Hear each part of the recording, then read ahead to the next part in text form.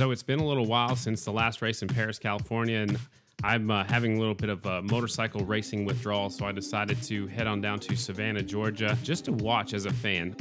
It's the last race there, supposedly, as the track is a half mile, so I wanted to go down there and check it out, go down there not working, and enjoy some motorcycle racing. And along the way, I went on down to Florida and hooked up with a friend of mine and made some phone calls to my flat track family. Hello? Hello. Hello? Hello? Hello? Hello? I'm very passionate about this sport, and so are these riders, and so are the teams, and so are the mechanics, and everybody has a story. And during this off season, I'm going to spend some time and I'm going to reach out to them just to see what's been going on since the off season, maybe what they have planned for 2018, maybe recap the 2017 season a little bit. I hope you have as much fun listening as I did making it. Sit back and enjoy. Off the Groove with Scotty Dubler. One of the things I want to do with this project is to get to know people behind the scenes. We talk to the riders a lot, but we hardly ever talk to mechanics. Most of you folks might not even realize who this is that I'm going to talk to next. He used to be National number 26. He left the sport for a little while, did some other things, and now you might know him as the Bullet Brad Baker's mechanic. Here is Brandan Bergen. Former National number 26 from back in 2008 until 2016, it is Brandan Bergen, a.k.a. the Fresno Flyer, a.k.a. Too Tall. Brandan, man, how you doing? Good, man. How's everything going? It is great. We don't get a chance to catch up with many mechanics, so I appreciate you taking time out of your busy schedule there on the Factory Indian motorcycle team and taking time to catch up with us. And we want to get some information to the fans. We'll get your point of view from a mechanic. We've talked to some of our riders, and now we want to talk to some people behind the scenes, and we'll get some stuff that a lot of the fans that don't ever get to hear or see or even get the feel for. So, a little bit more on Brandan Bergen. I grew up. We raced together a little bit. You kind of were getting going really fast after I was already out of the game, but I grew up and I announced you for quite a while, and I don't know who nicknames you Too Tall, but I certainly like the Fresno Flyer a lot. So talk a little bit quickly about your race career before we dive into the 2017 season and then check in what's going on for next year. Yeah, my race career was kind of like as a normal amateur kid, racing around some country town in California, Central California. Just started out riding in the woods and a little bit of motocross here or there. Got hurt on a motocross track, started flat tracking, and just never really turned back. So, in high school, I knew what I wanted to do, and my teachers and stuff call me crazy. But now when I see them at the hometown fair, 15 years later, they're like, "Man, I can't believe you're still chasing your dream," which is cool. But started out. I turned pro in 2005, and singles stuff. Came back with Dave Zanotti, and in 2008 I made my first national in 2007 with Dave Zanotti. I was riding my own stuff that my dad had, obviously purchased and whatnot, and myself. But had a few stepping stones, from to get there. And then when I got the ride with Johnny Gode, that was huge for me because I was actually trying to get I had rode the BMW for pretty much a lot of the Twins stuff on the West Coast on 2007, and we just couldn't put a package together. And Johnny always said, "Hey, I got something here for you, but you go out there and see what you can get." And he stayed true to his word. And man, I tell you, that was a big part of my career was just being with Johnny for that year, because he taught me so much on how to be mentally focused. And he used to tell me, you got to be scared when you put that helmet on, blah, blah. And there's a certain part of that I see now where he's coming from to get in your head. So if he told you to start backwards, you would just go, "Okay, I got to start backwards."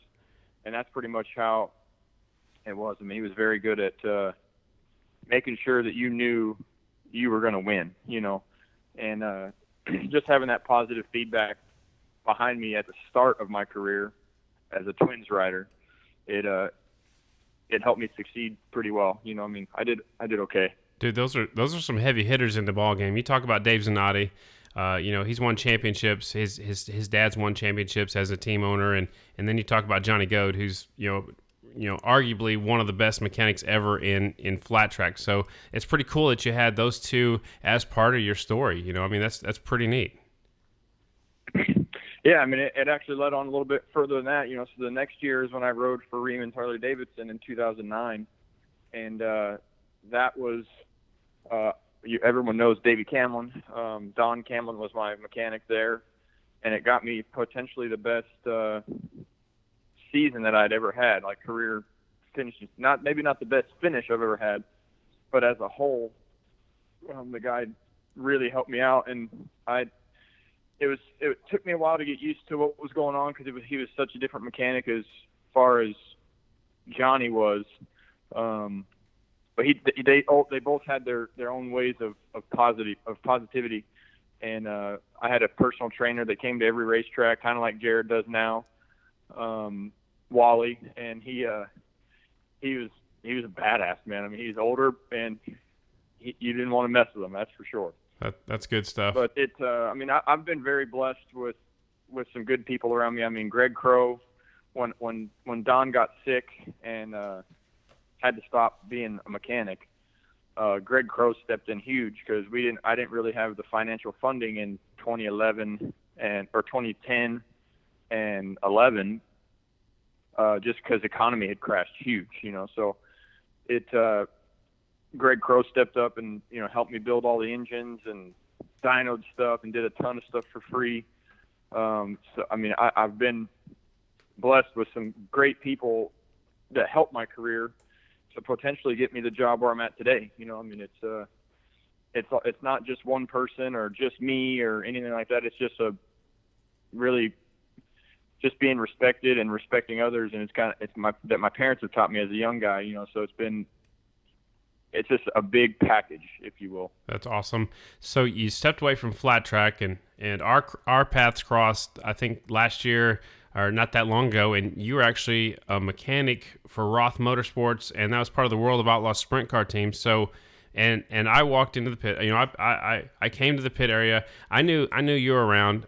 I knew you were going to be busy, but you treated me just like I was royalty, and I got to learn a lot, and I got to watch you do things on a sprint car that, I've been around racing for a long time, and it was so cool just to watch the other side of a sprint car team. I got to go back behind the scenes, and that's pretty cool. So tell me about how the hookup and how'd you get started working for that, that sprint car team, which it's a really well-known sprint car team, and how did that go? And tell us what you learned about being a World of Outlaws sprint car tuner that you could transfer into flat track. Yeah, that was kind of a crazy transition. In 2010, I got hurt at Springfield Short Track, came back 2011, Springfield Short Track. 1 year later, scared out of my mind, because broke my leg. It was the worst pain that I ever had. I mean, worse than broken backs and collarbones and arms. Ankles, whatever. My leg was huge for me, and crashed again, and had a slight head injury that I tried to keep as quiet as possible. I had to get released to get to ride back again, and I just never really was the same. And that's when I decided, it's time for me to go home and get back to my roots and just get a normal job. And when I went home, I went to the local sprint car race and just kind of seen that they were from Easton, which is maybe 10 miles from my house. And I was like, man, I'm going to go talk to them people. I want to go see. I didn't have any idea what Roth Motorsports was. Right. So we get down there, start talking and blah, blah, blah. And I was like, I'd really like to see, the shop if I could. Walked in. He's like, yeah, anytime, just come over. Gave me the address. And that just kind of started it. Because then when I started building my Kawasaki's to go back racing just West Coast swing, like the last 3 years of my career, or 2 years of my career, I started building all my Kawasaki's out of their shop because they had a lathe and a mill and everything, and I didn't have to. It was like my one-stop shop. Welder, if I wanted to do something. So as I'm doing those things, their crew chief the West Coast crew chief had to go to the Outlaw side because the Outlaw crew chief got fired. And then at that point was, hey, you know how to run all the machines. You're going to be in here. Do you want a job? And I'm like, man, I don't know anything about a sprint car, and that's just kind of how I fell into it. And he's like, it's fine. You'll be fine, whatever. And Todd Ventura, is Dennis's manager for everything. And that's who got me basically taught and rolling, and on a team like that, when you're spending, $1.2 million a year to go racing, and once you have everything, $1.2 million, it's very, very, this is how it is, this is how we do it, and this is how it's going to be done, or you're going to be out type deal. So that's where it took me to the next level as far as like the Indian side, to be a part of a team like that, and where everything is so organized and pre-fit. I mean, it's amazing the effort and work that goes into being a normal like weekend warrior sprint car driver, but let alone a World of Outlaw sprint car driver or mechanic or team, because it's 98 races a year.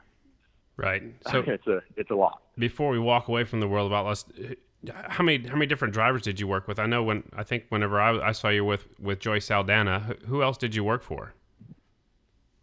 I've never worked for anyone else other than Ross, but other than helping out friends, local, whatever. But right. As far as professional drivers, I worked with Kyle Hurst was the West Coast driver, and he's a solid West Coast guy. I've worked a little bit with Tim Kading before he got to go on the Outlaw side, like when he worked on the West Coast. Right. And that was when I was still trying to learn things and just kind of hanging out.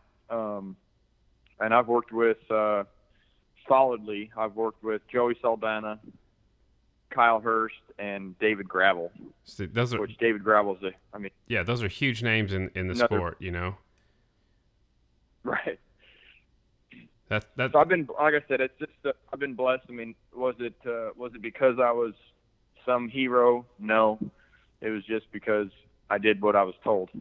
Yeah, and obviously they like what you're doing, as you built your Kawasaki, and they saw your work ethic and saw what you're putting into it. So I think it all fit together really good. And then, so how did it transpire to going away from the sprint car and then going to the factory Indian wrecking crew? That would be pretty much Brian Smith and Jeff Gordon. So I was at the engine shop dropping off a motor, and Jeff Gordon was for the sprint car deal. And Jeff was like, man, you got to go next door here. Ricky's building a pretty sweet bike, and that was the 2016 bike that they went to Arizona last year and won with for the first time it ever hit the track by like 20 seconds or something ridiculous. Right. And so I walk in, and Ricky's like, how you doing, blah, blah, blah. And I just, I'm sitting there, and my phone rang, or I got a text message or something. I grabbed my phone. He's like, hey, whoa, no pictures, man. No pictures. I'm like, no, I'm reading a text message, Right. And we just kind of, I sat on it and whatever. It was, everything was super top secret. Hey, don't show anyone. Don't tell anyone. Okay, yep, get it. And Brian showed up down there and was like, what are you doing here? Like, he was pretty surprised that I was in the shop, Right. But afterward, Brian had called me and said, hey, what do you think about coming back to motorcycles? And, you could be a huge asset for our team. And I was like, man, that would be great, whatever. But I was like, man, I make pretty good money here at the sprint car deal, and I'm on the West Coast again. I love being at home. I don't know if I could actually leave. And then when all the details came out with, the Indian and being part of the wrecking crew as a mechanic, it was pretty. I was in. I was like, man, this is one in a lifetime chance, and something like this could potentially never happen again. So I took the opportunity, and I'm so glad that I did. I've learned, gobs and gobs and gobs of amount of information just on the right way to do things. And we'll be working on things at the track, if you will, and Brad's explaining something to me, and then Ricky is explaining it on the mathematical side, and it's like, man, I remember feeling that when I was at Lima, or that's why that just stuff pops back into my head, and I just it's very, very, how do I say it? He's very knowledgeable, Ricky is, and everything is mathematical. Like there's nothing that can't be figured out without math, So he's very intelligent guy, and I've learned a ton from him, and it's been really good. So you wrapped up the sprint car career.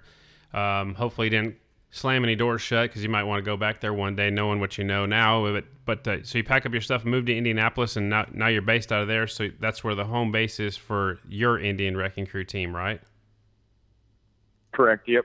I'm actually renting a home from Ross because they didn't go outlawing this year, so I stayed in the same house that I was living in with them. That is cool. And but no, did not burn any bridges. Awesome. And I'm currently in the processes of, I close in 20 days, so I'm buying a house here in Brownsburg, and so I'll be based out of Indiana for at least the next couple years until the next journey comes along. Hopefully I'll be here. Man, my mortgage is 30 years, so I better be. That's good stuff, man. I love it. It's good catching up with you for sure. So you got hired on at the end of last year, so about a year, is that right? Or how long you been with them? Yeah, I got hired on it. Well, I mean, technically getting paid, it's only been this year, obviously, but I knew, and papers were signed and all the handshakes were made in August, and that's when I came. After that, there was a short period of time where I left the Outlaw deal just for some family stuff for about a month and a half in the midsummer. Just had people passing away and sick and and I came home and just had to had to be there, do the right thing on that side, on the family side. So in that time, I knew that I was going, and that's when I actually snuck out to Sturgis, Peoria, and Rolling Wheels with Brad. Okay. And I just kind of wanted to see what I was getting myself into with Brad, and learn things, and just kind of learn and take as much mental data as I could to know what I was going to be doing, and what I was basically to make sure we were going to get along, Right. Because I didn't want to take a job and just hate somebody, which there's always the friend factor, but then when you're the mechanic, stuff changes. Absolutely. Yep. It could change, but we've been great. We get along good, and he trusts me like 100%. And if we start arguing like about, hey, I think we need to do this, and he's like, no, and I'm like, no, we need to do this. I mean, he most of the time listens to me, and then most of the time it comes back, he's like, man, yeah, you're right. That was good. That's what I learned about from the sprint car deal, is really watching what the motorcycle does, because in a sprint car, they're going so fast but you really have to watch, because the rider can't, or the driver can't move around in the car. You're locked in. Right. So that, just learning how to watch the car go around. And then when I get back into the motorcycle deal on half miles, on miles, it's very hard, because you got to rely on strictly information, because you can't see. But on half miles and short tracks, just watching the motorcycle and watching what the thing's doing, where his body positioning is and whatnot, that's the key things for myself.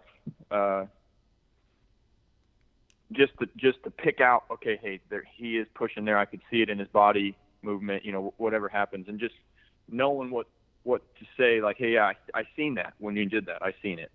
So that's the biggest thing for me, is having someone there.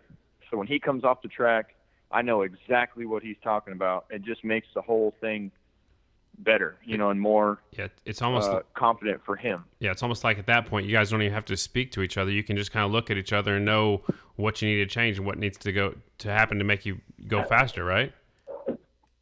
Correct, for the most part. I mean, there is times that, obviously I don't see everything, and right. I don't see or know everything. So there is sometimes that we get stumbled upon something that's like, man, well, let's try this, and talk about it. But for the most part, we've been very, very obviously successful this year, with a few bad lucks that hit in the season. But I'm excited for next year, because as long as Brad stays healthy and everything stays together, people are going to have their hands full. I like it. I like the attitude. So on the line with us right now is the former national number 26, I should say, the Fresno Flyer. He's part of the factory Indian Wrecking Crew now. It's Brandan Bergen. Brandon, we started talking about getting hooked up with Brad, and how all that went. So let's just dive into it. Let's talk a little bit about the 2017 season. I've got it all laid out here in front of me, but a rough start to the year down at Daytona.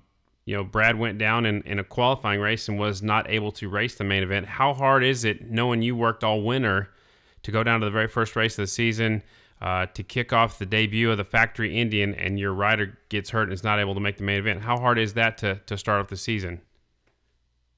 As far as like for myself, I was more worried. This is a really good friend of mine, and I've known him for years. And I was in 450 class when he was in the 80s. So I've seen him come, and then when we got to 450s, I'm like, I don't like this kid because he was fast and he was a threat. But there was no point in time ever that it was, man, I just worked all year or all winter long, and this is what happens, because right. I'm not wired that way. I was pretty worried. And I do remember him going down, and oh crap, he went down. And then when he didn't get up, I was like, oh man. And I remember thinking at one point, is this how our season's going to go? Right. But I just wanted to make sure he was okay. And the bike, honestly, if he hadn't got hit, it would have been fine. Like, he just took the front easy peasy. But then when Jeffrey had nowhere to go and just boom, hit him. Right. And it messed Brad up. Obviously, he had to go to the hospital, and he had a concussion, and comes back. He's like, man, did I crash the Indian? I'm like, yeah. What else did you crash, Brad? Did you crash his truck? Come on. Yeah, so that was a rough start for the season for sure, but you turn it around right away. The very next weekend, we go to the Atlanta short track for the very first time, and he ends up on the podium with a second place finish. So a low to start off the season, and then a high the next week. Correct. And that's when I knew, I didn't know, but obviously I knew he had it in him, and I'm like, okay, we're good. Like, his confidence is there. He's not scared. Everything will be fine. And at this point, Jared had won, Brian was second, and it's like, man, this is how it's probably gonna be all year long if we just come out of the box and boom, we're on the podium first race with the other team. So I knew at that point, like, I was trying to coach Brad and say, and at that point, and dude, we got to finish good. We got to finish good because we got to make up those points. But at least I know he wasn't scared. That at that point in the season, it was like, okay, we're going to be fine. Yeah, that's a huge confidence boost. I'm sure after not making the main event because of the concussion, and then the very next weekend a second place finish. Then we go up to Charlotte, a track that Brad, I think, that suits his style very well, but a 16th place finish. Can you elaborate on what happened in Charlotte? So we got a low, then we got a high, then we got a low. So what happened in Charlotte on the half mile there? Yep, in Charlotte, obviously we ran good all day. I think we were second or third fastest, and we were going good. And in the semi, somehow or something, like, I don't know if it was debris or possibly a rock, but him and Brian were battling back and forth in that semi. Every lap was, back and forth. And the rectifier wire got sliced in the semi. So, like, maybe 4 or 5 to go. So we got back, and we were the second semi, and the way the program is now, like, if you're in the second semi, you got to haul ass to not be late. So we didn't hook any battery chargers up or hook any computers up to look at everything. We just kind of changed tires, rotated the tire, and filled up, safety wire the sprocket nuts, just do our normal things that we do before a main event, and changes. And didn't realize that the thing hadn't been charging for half that race before. So when we went out in the main event, now it had ran the last half of the race in the semi on total loss, if you will, because it wasn't charging. And then sat there for a while. Also in the main event, and right. That's why it went as long as it did, and then it quit. Okay. And it wasn't any failure or anything. It was just simply that the wire got cut, wow. and it wasn't charging. So obviously the battery can only run so long, and then it died. Just bad luck. And so for the people that don't understand what Brandon's talking about, in the format, when the semifinal gets over, they have to take the bikes through tech inspection. After that, they take them back to the pit area. Sometimes they change the tire, obviously put fuel in it, do it a once over. And so it never even crossed your mind to put the charger on the battery, because that wasn't ever a factor before. If the charging system was still charging the battery, it would have been just fine for the main event. Is that what you're saying? Correct, yep. And at that time, we didn't even actually put bikes on the charger in between races, because it's only our third race. It has a charging system, right?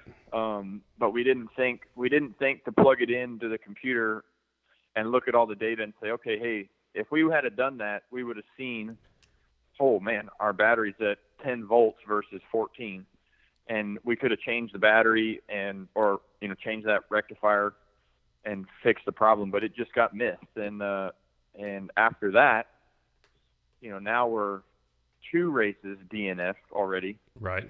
And only third in the season. And at that point, it was, okay, we cannot have any more failures if we have a chance of winning the championship, because I knew by this point that, Indians, with the riders that were on the bikes and the motorcycles being as well as they are, that this is going to be a tight season. And it's going to be very, very hard to make up points, Yep.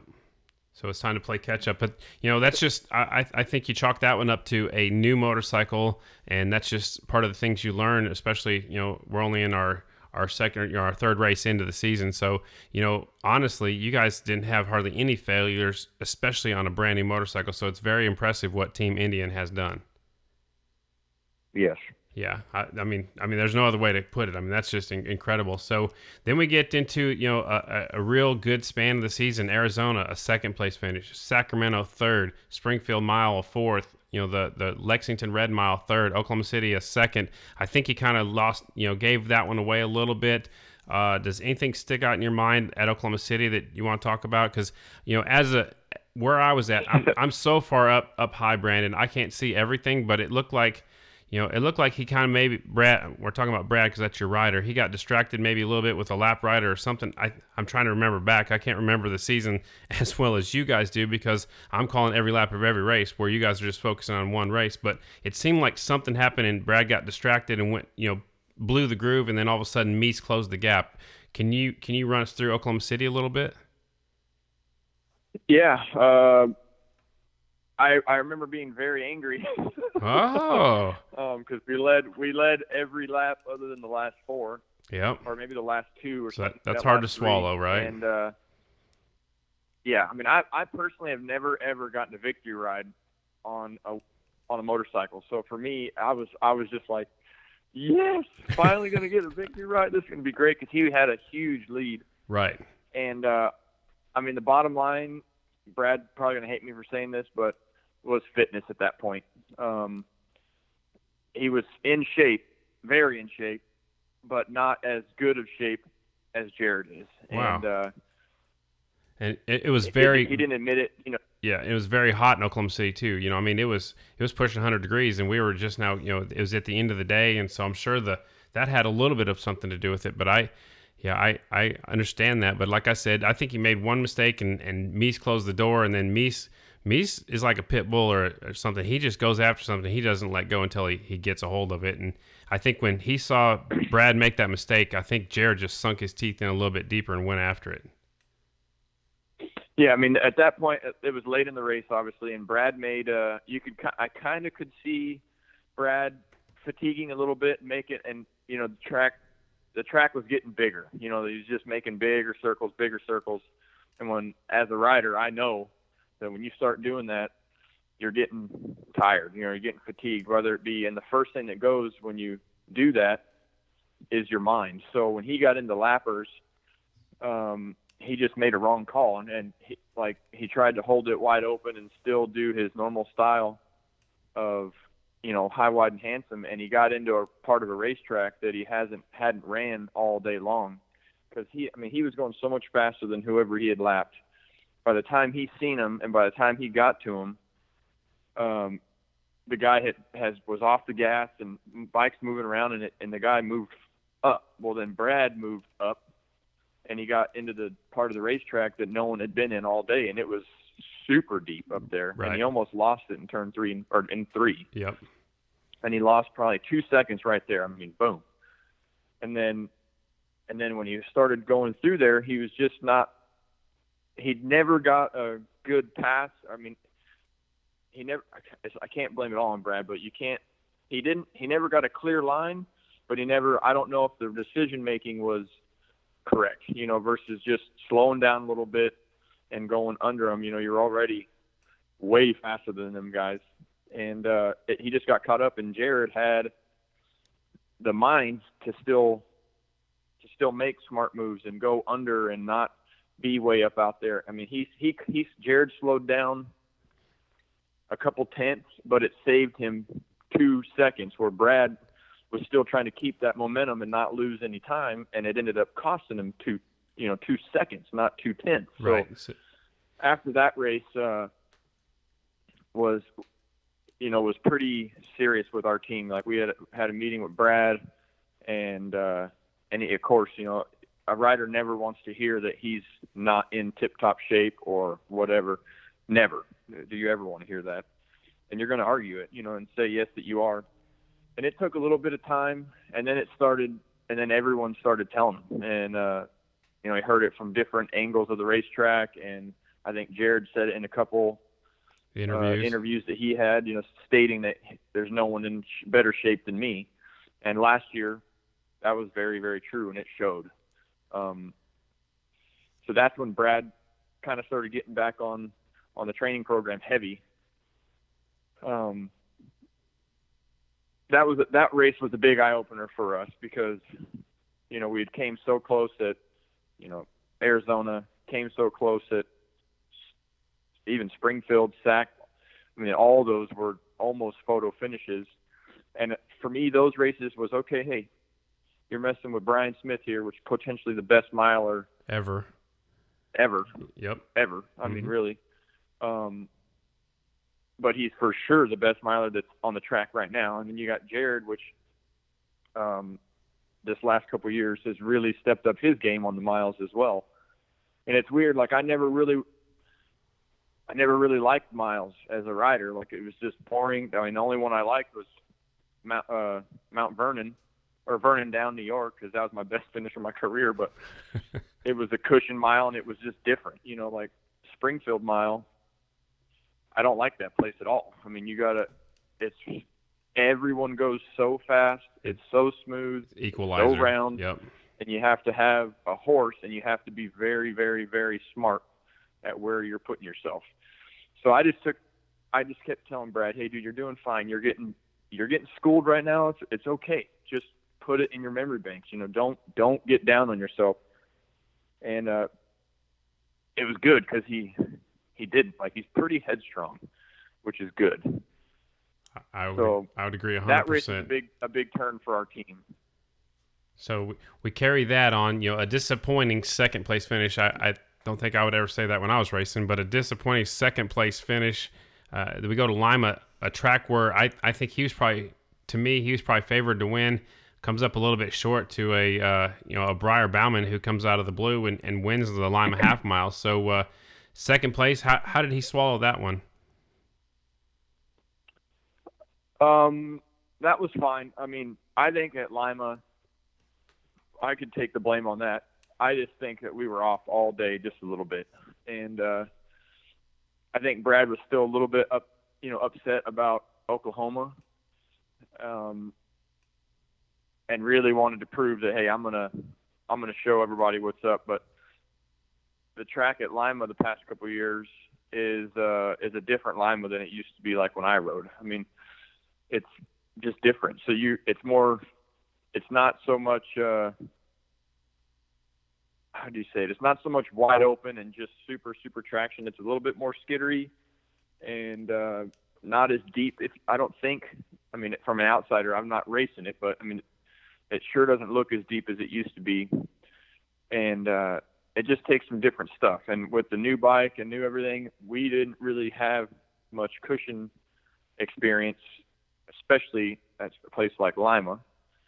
And we were just off a little bit all day. I mean, we weren't blistering fast. We were fast, but we weren't as fast as I feel like we should have been. And I would take the blame on that one just for not knowing the motorcycle well enough and not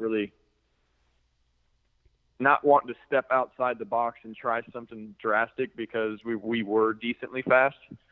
And it's different now as a crew chief for, potentially a champion motorcycle guy, champion motorcycle team, for him to win the championship is what I'm trying to say. Yeah.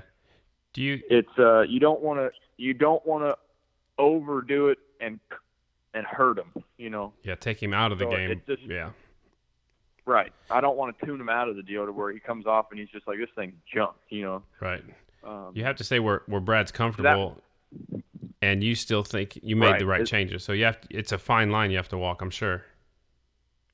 Correct. So let's talk about Lima's track just a little bit. I think it's changed a little bit too. Do you think the loose, it's not as deep as it used to be? Is that because they're not digging it as deep, or do you think the loose stuff is just blown away after years and years and years of racing there? Do you think the loose stuff is just pushed off the racetrack? I mean, what without riding it like you used to, it is different. I mean, I remember the first time I walked in there, they were going past me. I was standing at the entrance to turn 1, and they went well past me and never even let off the throttle. And now that they do have to ride it a little bit different. So what do you think is changing in the track, in the dirt, or the pea gravel, or however you want to describe it? I think a lot of it is track prep. It seems to be a lot of tracks that we go to nowadays. Everyone is terrified of water. So like they used to have those big piles of DG on the back.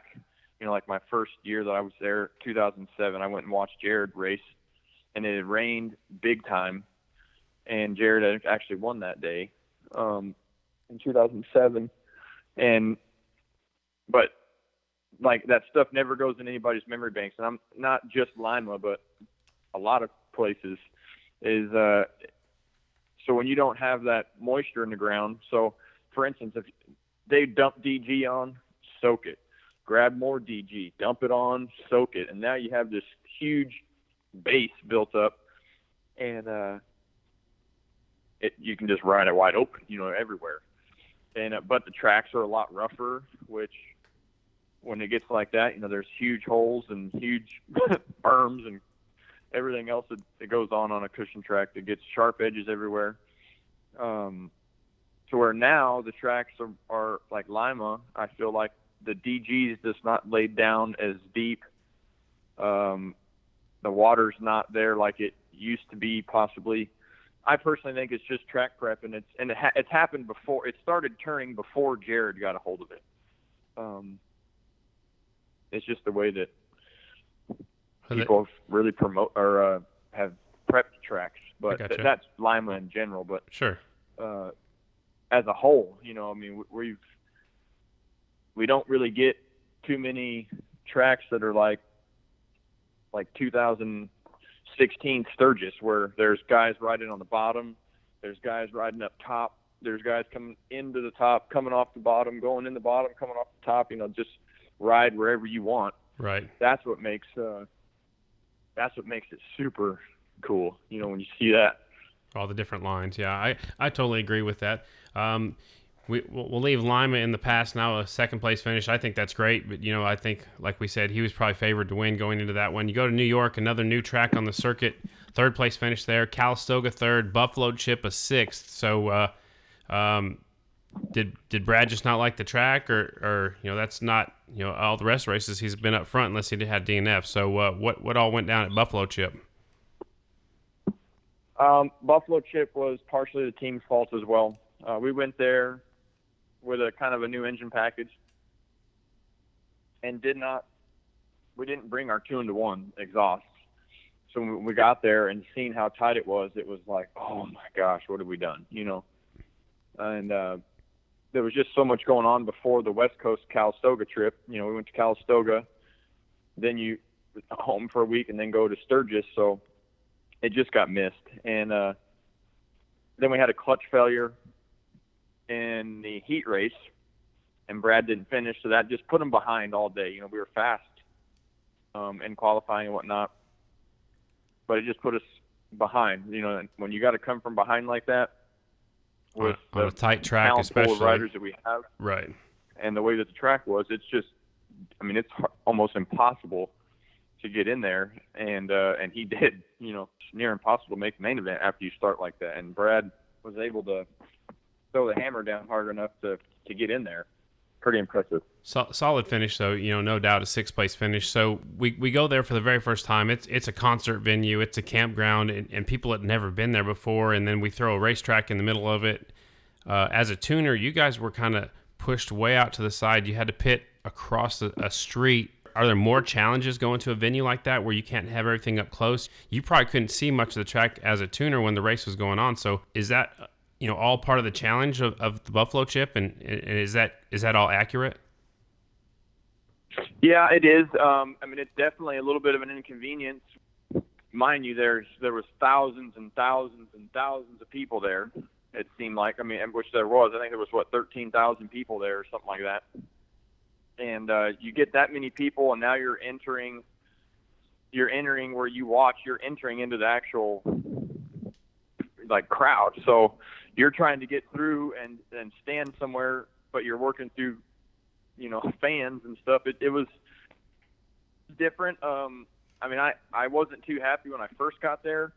I guess you can't judge a book by its cover, but I was pretty disappointed when I got there. I was like, man, this is not good.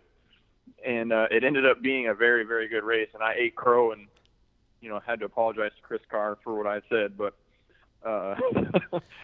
he accepted my apology. He's a good guy, and he knows that I get frustrated sometimes, but that's all right. It ended up being a very good venue. Yeah, it was a cool event for sure, and I'm glad we're going back in 2018. So we left there. It was a real quick turnaround. We go to the Black Hills and a solid 3rd place finish, and that had a track like you were talking about a little while ago. A lot of different lines. You could go in high, you could go off low, and or go in high and come off low, or go low and switch it up a little bit like you just talked about. So a good, real racy half mile. Brad finished 3rd there. We go to Peoria, new track configuration. Brad finished 5th there. I thought that was a good, solid performance. 3rd at the Springfield Mile 2. Williams Grove is 2nd. You want to talk about any of those, or are you good on those? And then we'll get into what happened next. Yeah, what happened next is pretty interesting. I mean, those were all just run-of-the-mill, click races. Nothing outstanding. Nothing. I mean, I guess 2nd and 3rds is great. Peoria, we just had a little bit of bad luck and struggled with gearing. No one's ever jumped the twin. I've never jumped the twin. We're ripping brake pedals off, and I mean, we had a heck of a day at Peoria, but it was great. I mean, he rode his tail off, and that was when I could really start to see that Brad was starting to get really, really good in shape. I mean, he came off before the start of the season, just sweating and just tired, just wet, soaking wet, huffing and puffing. After he came off at Peoria, after slinging a twin around for 25 laps, and he was talking pretty good, and I was like, man, okay, yeah, he's really this whole training thing from OKC it's really paying off now. And so a couple more races, and that's what happened next. Is we all got big into road biking, mountain biking, and Brad was at home training, and had a training incident on a mountain bike in the woods. And he's from Washington, as if people don't know, but it's pretty hilly there, and there's awesome trails and fire roads and whatever you can go ride on. And he was at a pretty high level downhill, mountain bike course deal, not up and down hills, but ended up taking a digger and got knocked out, broke his jaw. He's allergic to bees, and the poor guy passes out right next to a beehive. Oh no! When the paramedics came, because he was knocked out pretty good, and I don't know for exactly how long, because I wasn't there, but it was long enough for the guy that he was with to get scared and call 911, get the ambulance to come out.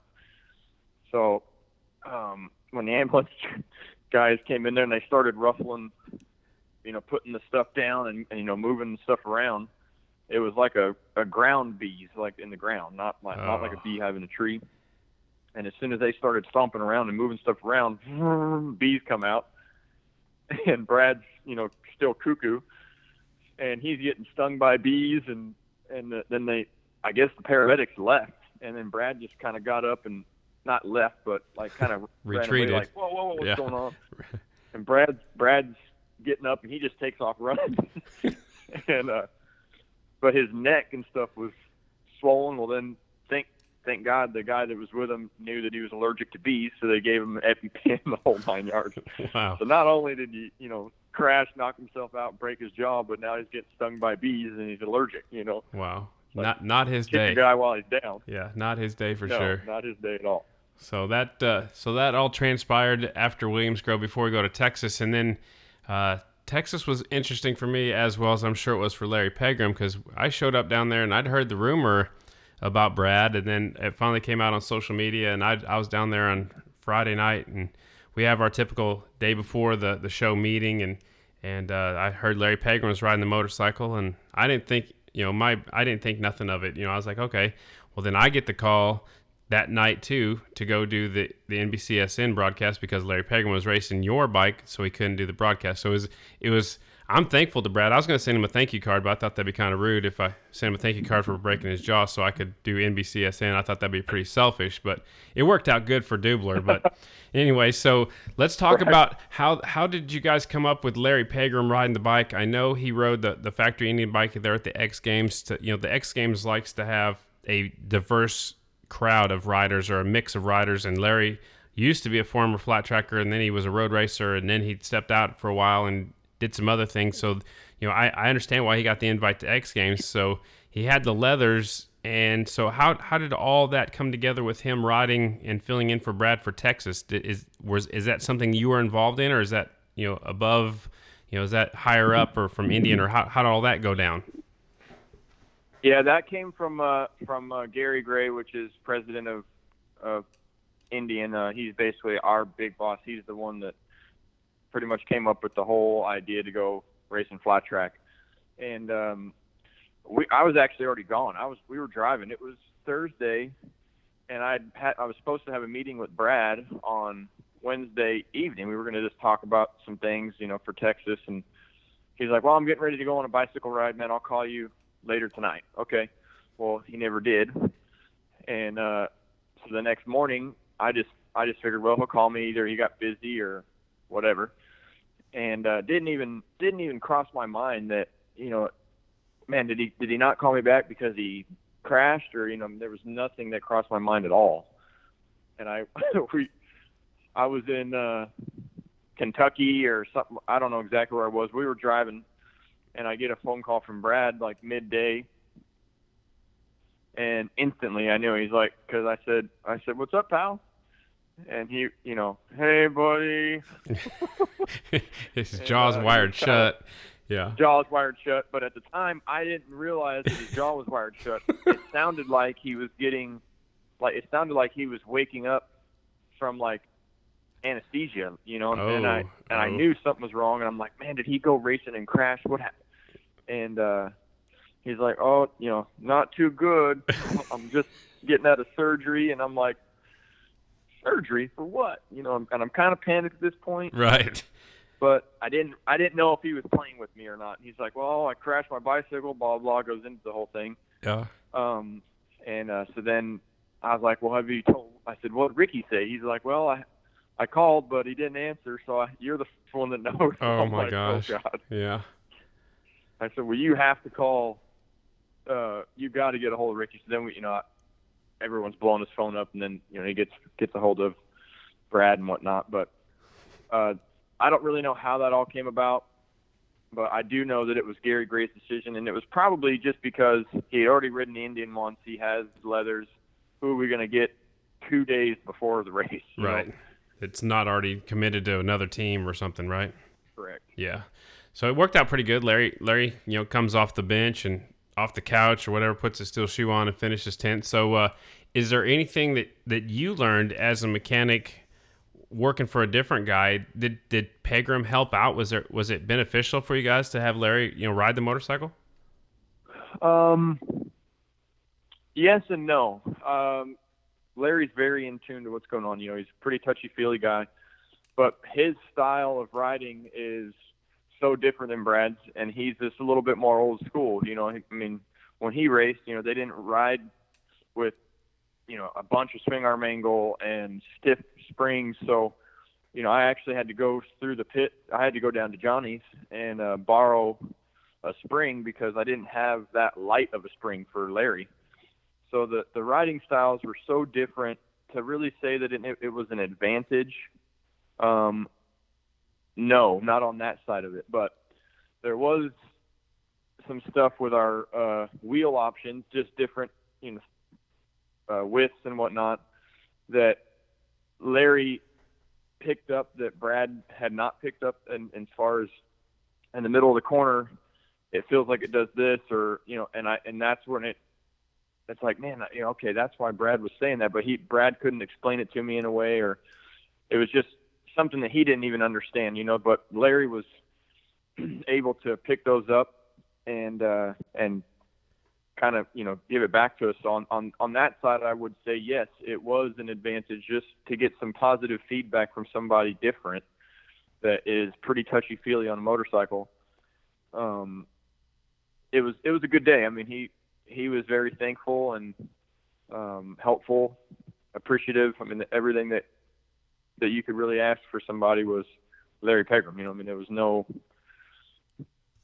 issues at all. Yeah, I was very impressed. Coming off the sideline, coming off and not racing with us. Us as being our series or whatever, but a solid 10th place finish. I was impressed with what I saw. So let's move on to the season finale there at Perris out there in California. You throw somebody else into the mix. Jared Vanderkooi got the run for you guys. How did all that come about? Or is it similar to what happened with Pegram? Is it something that you had no control over? That one we did have a little bit of control over because we obviously knew that Brad had been hurt. So we kind of got some names thrown at us, and that was who we ended up picking. And then, obviously Gary made the phone call, but we were a little bit more in tune with that. I wasn't sure if Larry was going to ride. I think he had the option to, but I don't know if he could have. So there was something that happened there, but yes, we put Jared on, and again, it's totally different rider than Brad, and kind of makes you respect and understand more of what the motorcycle's going through when you put Brad Baker on it. Because I mean, just from springs to stuff being stiffer, tire wear's different. I mean, Brad's such a one-off rider style that, I mean, if someone ever said, hey, I want to ride, if I was on Brad's bike, I bet I could win. I'd say, okay, here you go. Good luck, right? Yeah, good luck. Yeah, because it's totally different. He rides the motorcycle heavily on the front wheel, and he puts the motorcycle in such a bind that it's I've never seen that before. Really, he kind of sits. I mean, he kind of sits side saddle too a little bit. I've noticed that, especially on some straightaway shots, he's more to the right side of the motorcycle, which puts more emphasis on the right foot peg, and like you said, applies more pressure to the front end. So it is a totally different riding style. I'd 100% agree with you. But so throwing that all into the mix, I know Vanderkooi, I talked to him after the race, and he said there was a lot of clutch problems. So what all happened at Perris?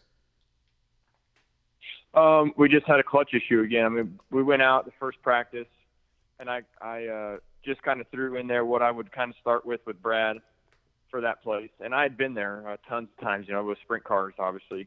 That was actually my first half mile that I ever raced. I was on a YZ250, full height. I think it was 2002. Never raced Class C's before ever. That was the place that I was got my feet wet. So I had been there. I had a little bit of information from there and how the track normally goes. And it was just kind of a little bit of not a rough start. but it wasn't really a good setup for Jared. So we came off. I asked him what he felt, and I said, well, this is what I see, and he's like, yeah, no, that's exactly. I said, all right, well, I think I know what to do. And we got better and better and better. And then went and, same thing as Buffalo Chip, just smoked a clutch.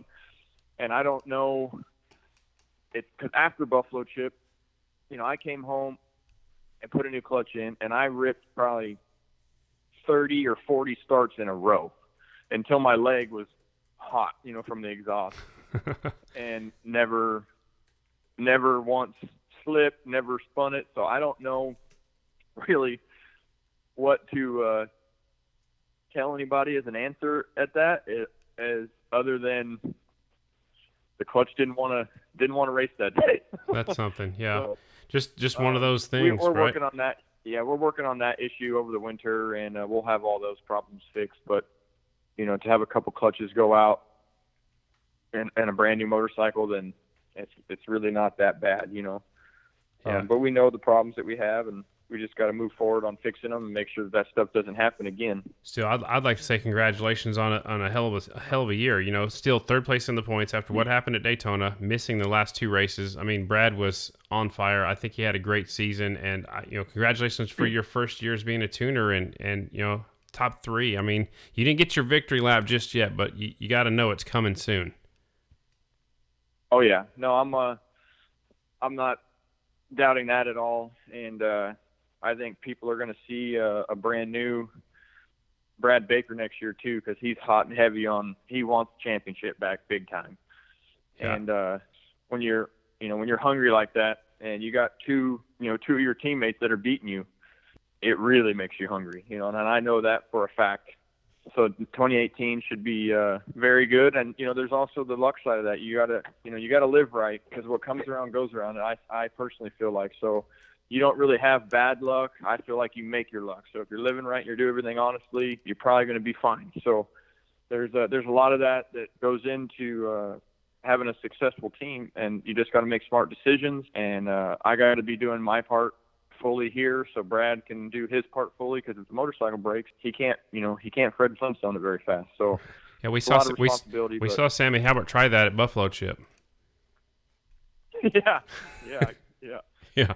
So the lap times just aren't as good as when the motor's running. Just not quite the same. So I got a couple more questions for you. I know we've taken up a lot of your time, and I could sit here and talk to you for about 2 more hours, because I've got a lot more questions. But what part of the motorcycle would you consider your expertise?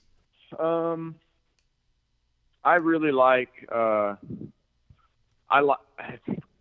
Weird as it sounds, but I really honestly like when we go out and we're 7th or 8th, and Brad's not that comfortable, and then we go out the next round after me making some changes, and we're 1st or 2nd. That's the cool stuff for me. So is that I'm pretty in tune with? Is that making the pretty ride in tune with chassis stuff? Yeah, okay. I was gonna say, is that making the rider more comfortable, or is that making the bike more comfortable for the rider? Or is it a little bit of both? Yeah, you got to make it more. You got to make the bike comfortable for the rider. So obviously the handlebars didn't move from the week before. The seat's not in a different spot for most riders.